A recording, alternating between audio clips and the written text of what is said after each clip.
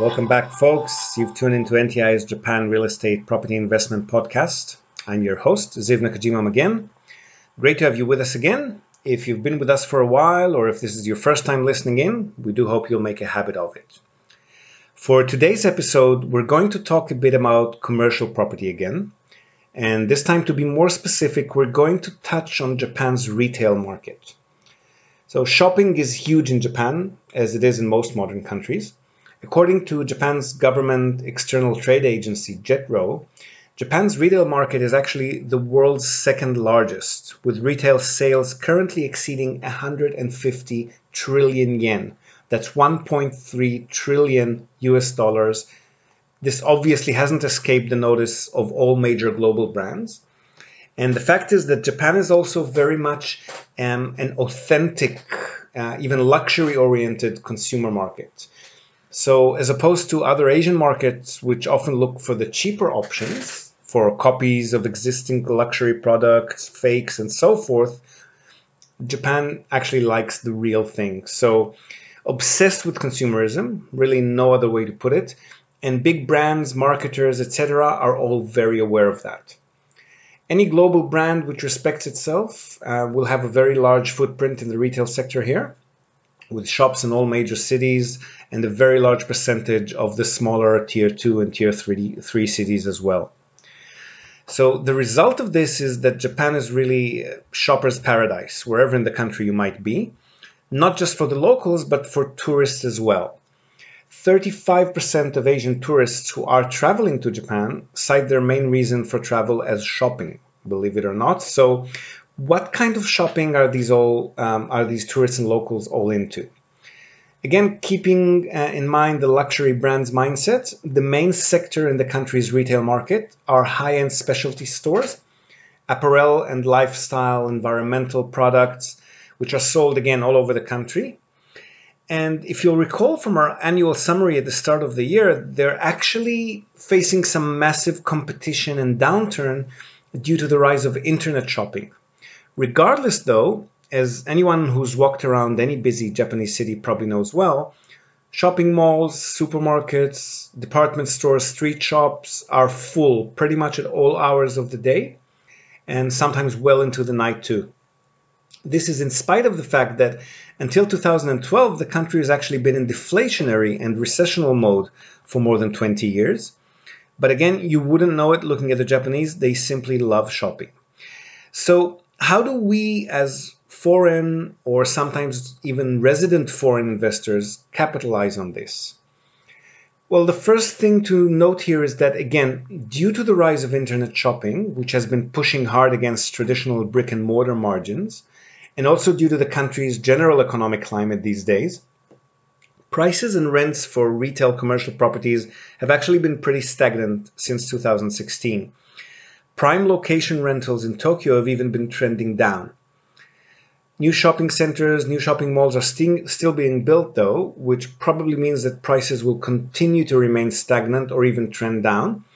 Japanese consumer confidence, on the other hand, and general retail sale volumes are on the rise from both tourists and locals, probably a lot of it due to the increasing number of tourism here, heading towards the 2020 Tokyo Olympics. So these lower purchase prices aren't necessarily a bad thing for the sector as a whole. Although if rents keep dropping in Tokyo and other main spots, you may want to look to other locations if you want to own a commercial retail property that makes a reasonable profit. So going for prime shopping locations such as Ginza or Omotesando in Tokyo doesn't actually guarantee that you'll be able to raise your rents going forward. So it may be a bit wiser to look at other locations as well. As for what type of assets to buy, well, the instinct is usually to go for a shopping center or department store, and these can definitely be an attractive investment, but there are two main issues here that you need to consider. Firstly, they're quite expensive, obviously, and secondly, you need a local management team. This isn't something that you can do remotely unless you've got a very good, very experienced local partner in place, somebody who's been profitably running these types of operations for quite some time. So they'll need to take care of infrastructure concerns, building management considerations, ongoing maintenance requests from tenants, emergency issues from shoppers and tenants, and these things will keep popping up on a daily basis. The larger the shopping center, the more time consuming this will be. Since you are, for all practical purposes, running a business, which is quite different to your typical buy and hold property investment scenario of the sort that we've been covering here on the podcast so far. If you're more of a hands-off investor, as most investors who are not residents of the country are, you may want to consider buying into street-level shops instead of that. So not in department stores, not the entire shopping center itself, but street-level shops. That puts you in a straight-out, simple rental income scenario. No business management headaches to worry about or deal with, aside from the normal. So tenant moves in, tenant moves out, a bit of maintenance, renovation concerns. You will have more of these concerns if you compare it with offices or residential properties, because obviously you've got more foot traffic, but way less than you'll have if you're actually running a shopping center. So it's not going to eat into your time resources as heavily as that. Another advantage in investing in singular street-level shops is that it allows you to diversify your holdings more, since you can spread your budget over several neighborhoods, cities, socioeconomic and geographical profiles, and diversity is always a good thing, regardless of which sector or sectors you're operating in. One last strategy that you may want to pursue, and we've discussed this here in the past as well, is that, again, taking internet shopping into account, and that's definitely booming. It's not something that's going to stop being a thing. It will keep growing. It will keep biting into the retail pie more and more.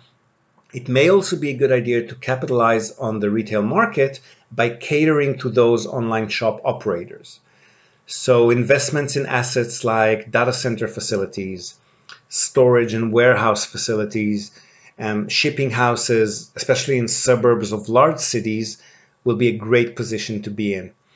You may have to get a little bit creative with these since they're in very high demand. So, for example, buying old and rundown small residential properties on the outskirts of big cities and paying to tear them down, removing the leftovers, and then either rebuilding or waiting for the right kind of tenant to build to order may give you a good plot of land in a desirable spot, and that will be a big bonus for you, especially as the same-day delivery trend becomes more popular. So shoppers these days expect to receive their order pretty much instantly, and so people running these online operations will be needing to rent these type of facilities as close to the city as they can get. So again, a great position to be in if you can cater to that. Okay, folks, that's probably it from us today. Hope you've enjoyed this episode and maybe gotten some ideas on how to structure the retail portion of your portfolio, if that's something that you've been looking into at all. As always, if you've enjoyed what you've heard from us so far, please feel free to comment on this episode or the podcast in general.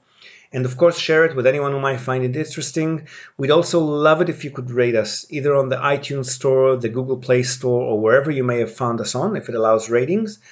We're looking forward to having you with us next time. And until then, as always, we wish you happy investing.